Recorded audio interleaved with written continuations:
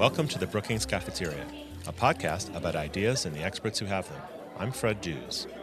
Over the past few years, public policy toward marijuana in the United States has been changing rapidly.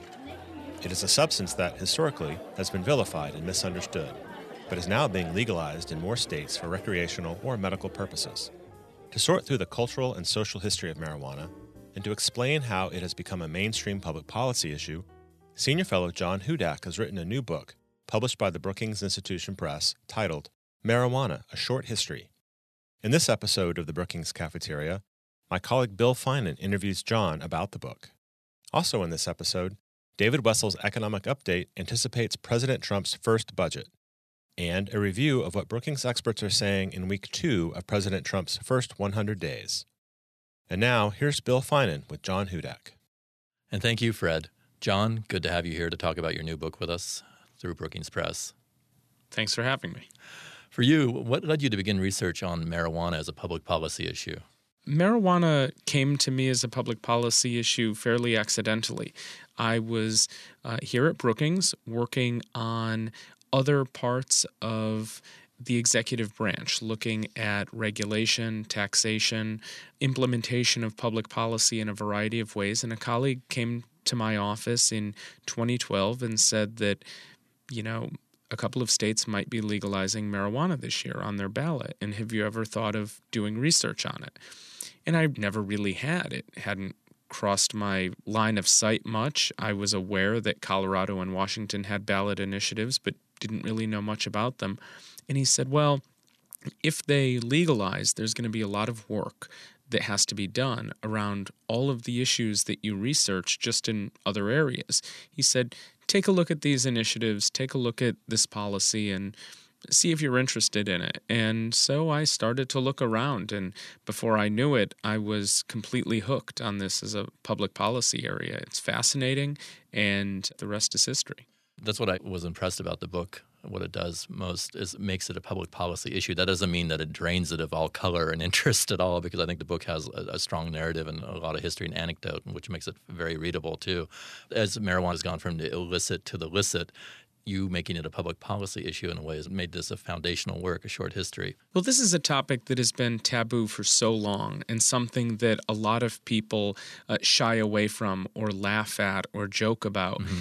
And this book was a real opportunity to change that. There are several books out there, frankly, that are working to change that. But one of the most interesting questions I get asked when I give talks around the country on this topic is, why is Brookings researching this? Why does Brookings have an interest in this? We celebrated our 100th anniversary in October. We are as venerable of a think tank as there is. And my answer is always easy, and it is that marijuana is public policy now. It's legitimate public policy. Mm-hmm. It's serious. It matters to a lot of Americans and people around the world.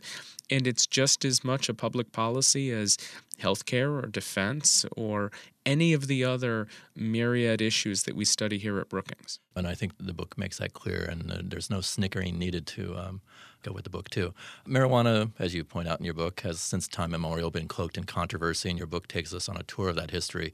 The very name itself is controversial, marijuana versus cannabis. I wasn't even aware of that debate going on. Can you talk a little bit about that? To be honest, I wasn't aware of how contentious of a debate it was until I started going to conferences that deal with this issue. And marijuana is a term that was brought to this country through language from Mexican immigrants. And it very quickly became a means of vilifying the plant and the users of that plant by painting it as a Mexican or an immigrant-based real disease in this country. And many people in the reform community prefer to use the word cannabis because it is the scientific term. It is stripped away that racialized historical terminology that has really had some negative effects in our society. And so I respect people who take issue with the term, but the reality is marijuana is a mainstream term. Mm-hmm. It is something that most people use, the term that is, and have no idea of the racialized history behind it. whereas cannabis is a much less common term. So I take time in the book to talk about this conflict, to talk about this debate, and explain to the reader why, even though many may object, I decide to name the book using the word marijuana and write fairly exclusively in the book about cannabis being the plant and marijuana being its products. The book seems to me to center around two themes, in a sense, the racialized history you talk about and then the political history of it, too, although the two can't be necessarily pulled apart. Can you talk a little bit about the racial history? The racial history is one that dates back quite some time. And after the Spanish-American War, there was significant Mexican immigration into the United States. And with it came all of the typical out-group vilification that happens during waves of immigration. And in fact, oddly, we're getting back to that rhetoric in our current politics, which is really unfortunate. But the plant was seen as something that was infecting good red-white communities, and it was being brought there first by Mexican immigrants. Then it became a product of the jazz movement, which was, of course, code for African Americans. And this was a product that never really entered white communities, but it was something for Harlem. It was something for New Orleans. It was something for what at least some people thought of bad parts of society and culture. And that continued beyond just looking at certain groups and assigning that to rhetoric in media and from government about people committing crimes under the influence of marijuana. And those crimes were almost always perpetrated by a person of color, and oftentimes the victims were white Americans. And so this became a real divisive tool, rhetorically, politically, that was steeped in an often under-discussed racist chapter of American history. And there's also, as I was saying, the political too, which in my mind is the criminalization, which is associated with the racial history, but also with the counterculture and the political upheaval of that period. Can you talk a little bit about that? Absolutely. This stayed a racial issue, but it really became a political issue starting in about the 1960s. There were politics around racialization before that in the 1930s with Harry Anslinger, who was effectively America's first drug cop, the first drug czar. But in the 1960s, with the counterculture movement raging on and first beatniks in the 50s, hippies in the 60s, and this real fear about the social fabric of America being tattered or being destroyed, politicians saw an opportunity to use drug use, and particularly marijuana use, to paint divisions, dividing lines within our society. And no one did this better than Richard Nixon.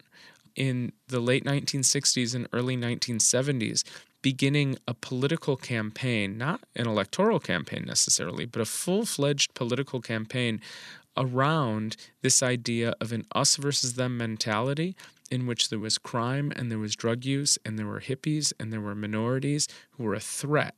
Not just people you didn't want to associate with, not just people who were committing crimes, but a true threat to the nation. And the war on drugs really emerged from this. And the war on drugs is not a misnomer. The rhetoric coming out of presidents was the same kind of rhetoric they used talking about the Soviet Union.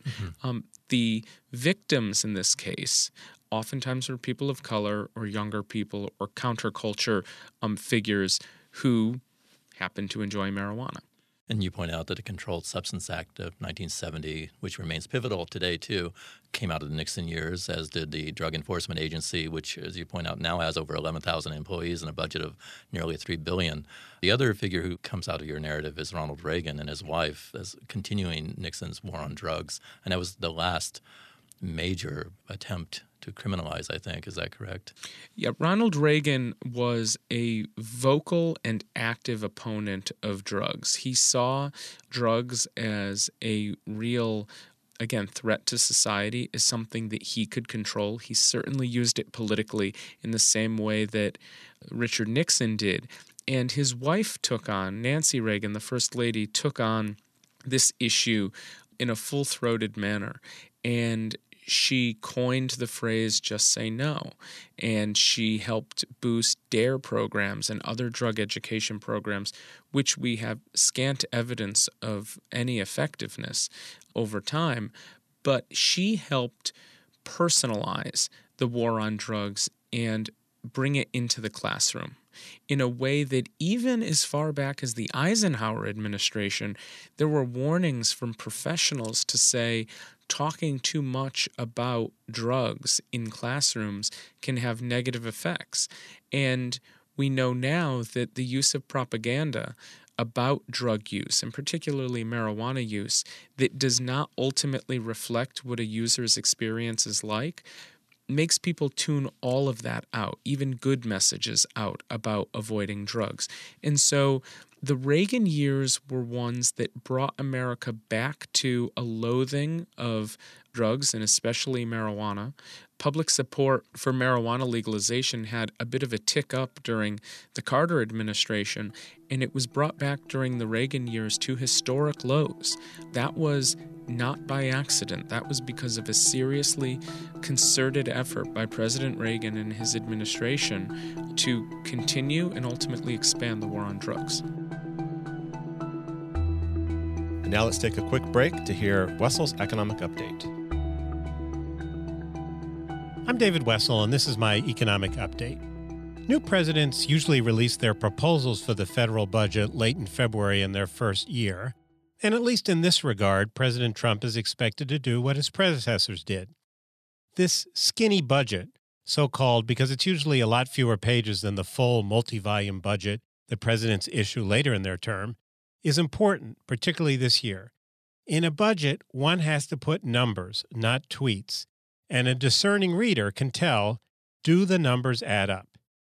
Here are a few things I'll be looking for when the Trump budget arrives, with a nod to my friends at the American Action Forum who've been thinking along the same lines.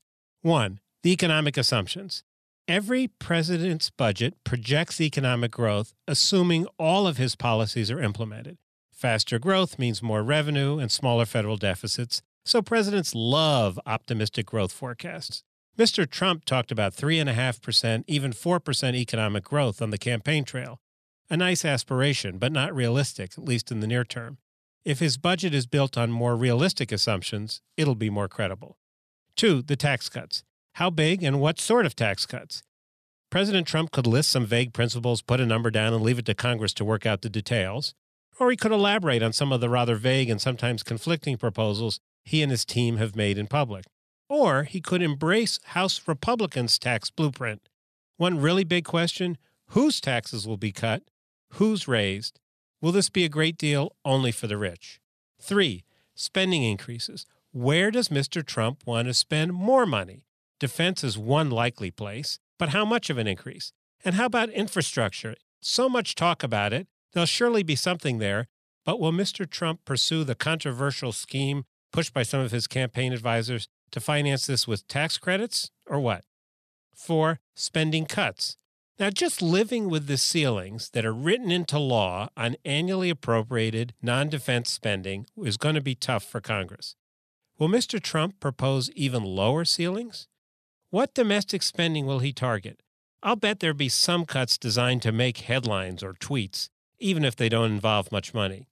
And where will he come down on spending for the Earned Income Tax Credit, Medicaid, and food stamps, those low-income programs that House Republicans have so long wanted to cut but have unable to do so? The debt. Compared to the size of the economy, the federal debt is larger than at almost any time in U.S. history. And without a significant course correction, the debt will continue to mount, mostly because we'll have more older people, and that means spending more on Social Security and on Medicare. Other than hoping for faster economic growth, which would help, Mr. Trump seems to have little interest in doing anything to restrain these projected increases in debt. So I think the question for his first budget is whether he'll actually propose to make the debt problem worse. And now back to Bill Finance's discussion with John Hudak about his book, Marijuana, A Short History.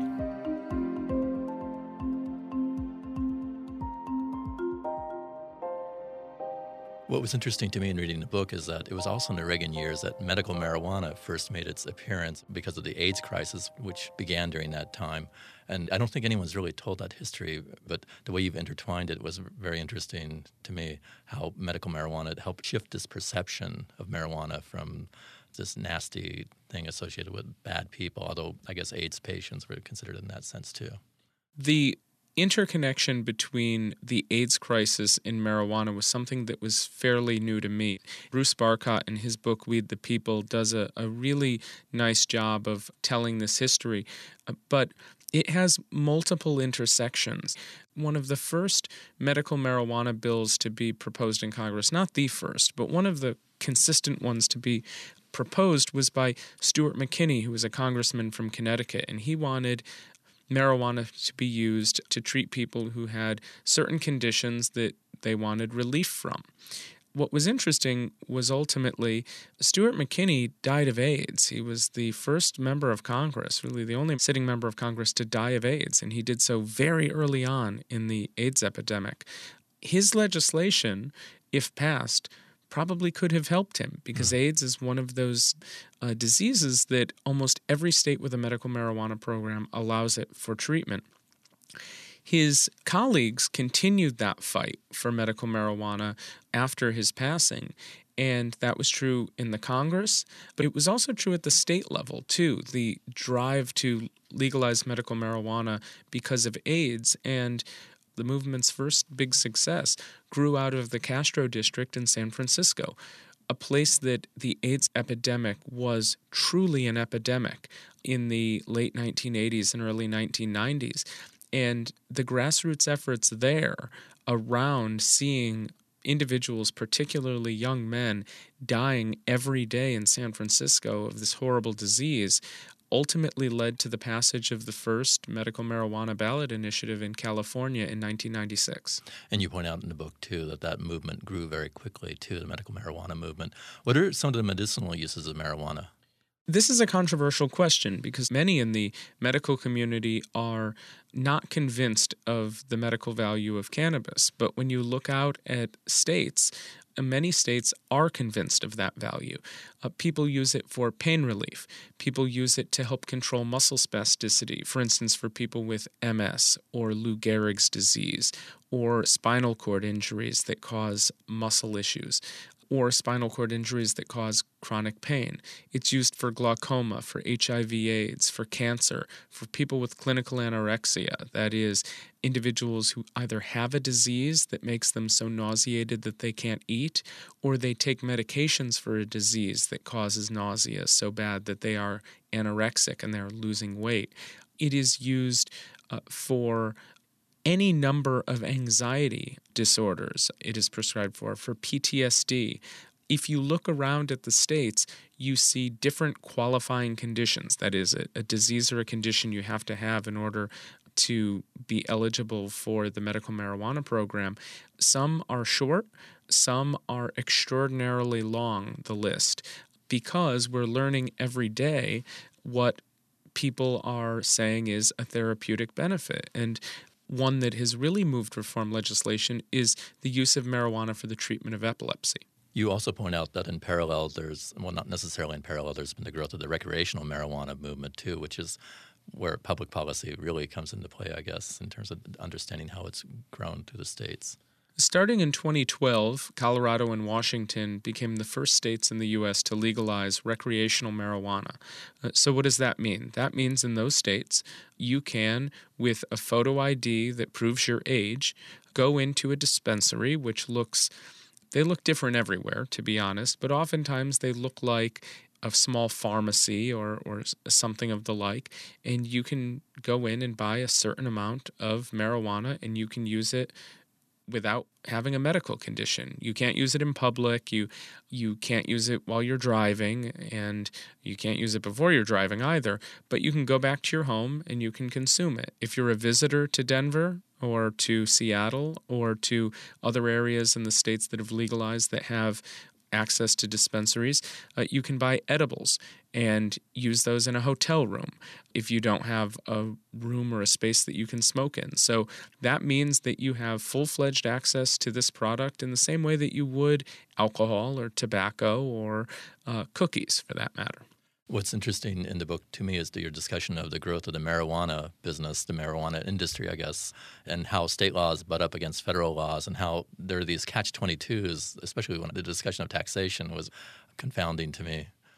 This is an area of law that is very complex. Federal law tells us that marijuana is illegal in all circumstances. It is a Schedule I substance. There are no exceptions to its illegality. But state laws are reforming this and are, in some cases, embracing it as fully legal in a regulated system.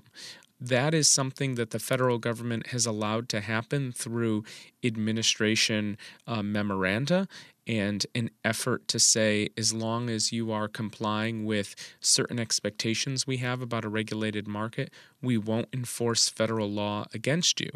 But it still remains illegal federally, and it creates these bizarre situations, for instance, where a state or a business within a state has to pay all of the taxes that a business would normally be required to pay, but they are afforded almost none of the tax benefits that a business is often afforded, like investing in itself or doing research and development.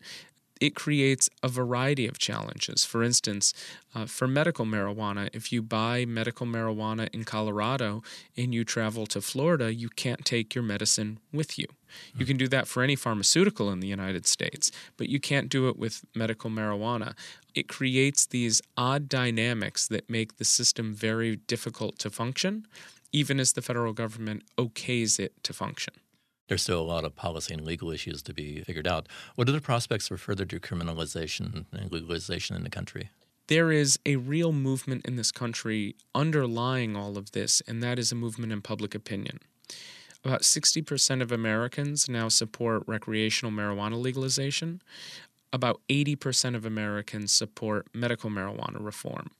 And so understanding that public opinion often drives these social movements, change is coming very quickly.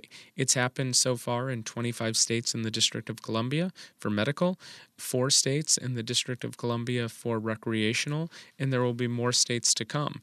Soon we're going to really start to get into state legislatures considering recreational legalization as well. There are discussions in Vermont and in Rhode Island and in Connecticut to do this.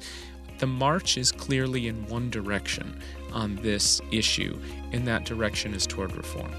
John, thank you for coming by today to talk about your book. Thank you. This interview was recorded prior to the 2016 election. Here's John Hudak with an update on how marijuana ballot measures fared in November and what the future of marijuana policy could look like under the new Trump administration.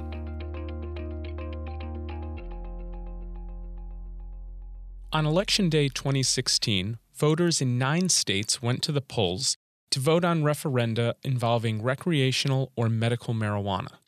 The recreational states were California, Arizona, Maine, Massachusetts, and Nevada.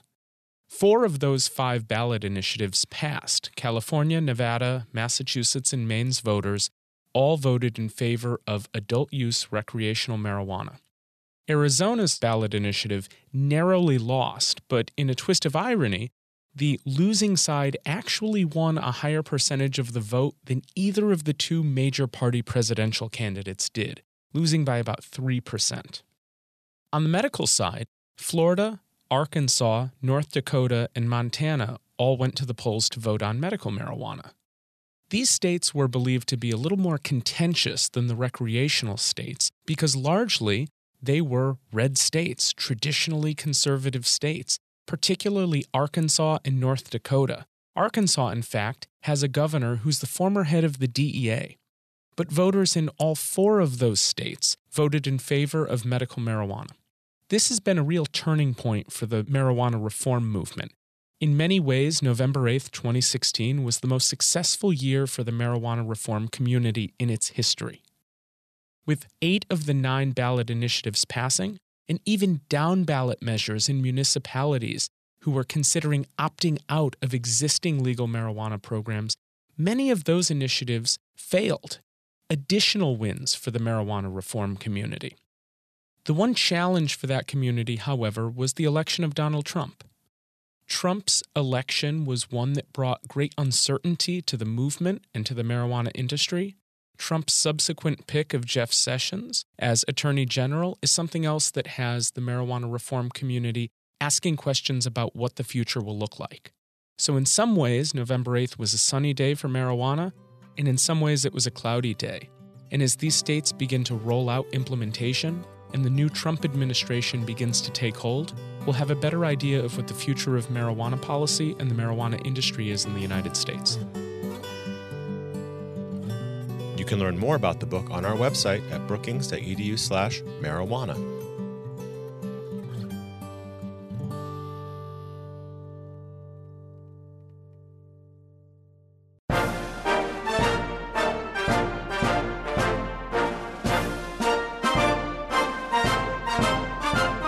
As President Donald Trump begins his administration, I'll present on a weekly basis a selection of what Brookings experts are writing and saying about the new administration's early policy choices, personnel decisions, and engagements with domestic and global events. Here's week 2 of the first 100 days.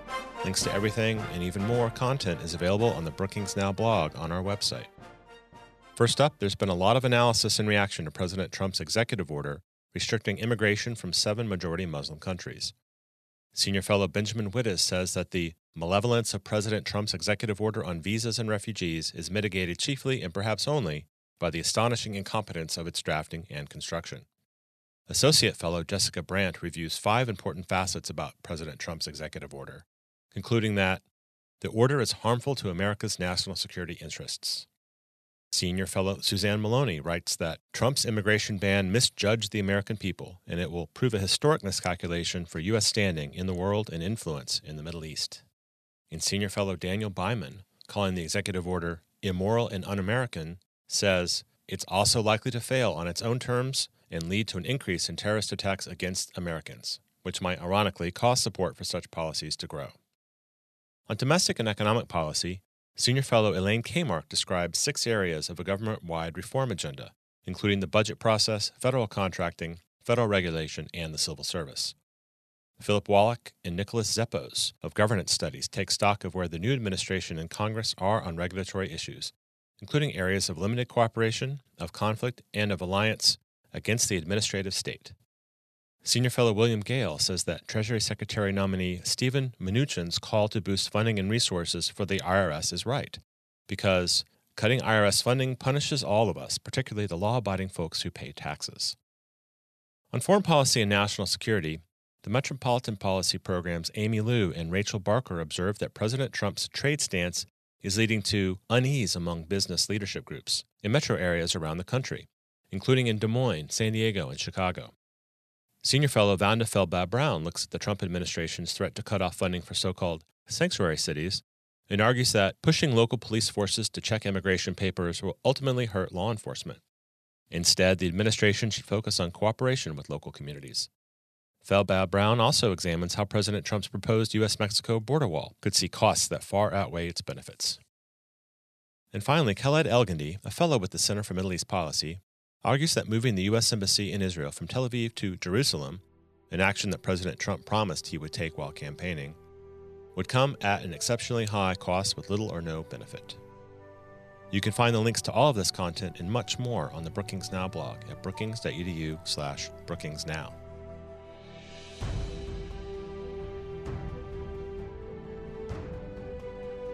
Hey listeners, want to ask an expert a question? You can by sending an email to me at bcp@brookings.edu. If you attach an audio file, I'll play it on the air, and I'll get an expert to answer and include it in an upcoming episode. Thanks to all of you who have sent in questions already. And that does it for this edition of the Brookings Cafeteria, brought to you by the Brookings Podcast Network. Follow us on Twitter at Policy Podcasts. My thanks to audio engineer and producer Gaston Reboredo, with assistance from Mark Holscher. Vanessa Sauter is the producer. Bill Finan does the book interviews, and our intern is Kelly Russo. Design and web support comes from Jessica Pavone, Eric Abalahan, and Rebecca Weiser. And thanks to David Nassar and Richard Fawal for their support. You can subscribe to the Brookings Cafeteria on iTunes and listen to it in all the usual places. Visit us online at brookings.edu. Until next time, I'm Fred Dews.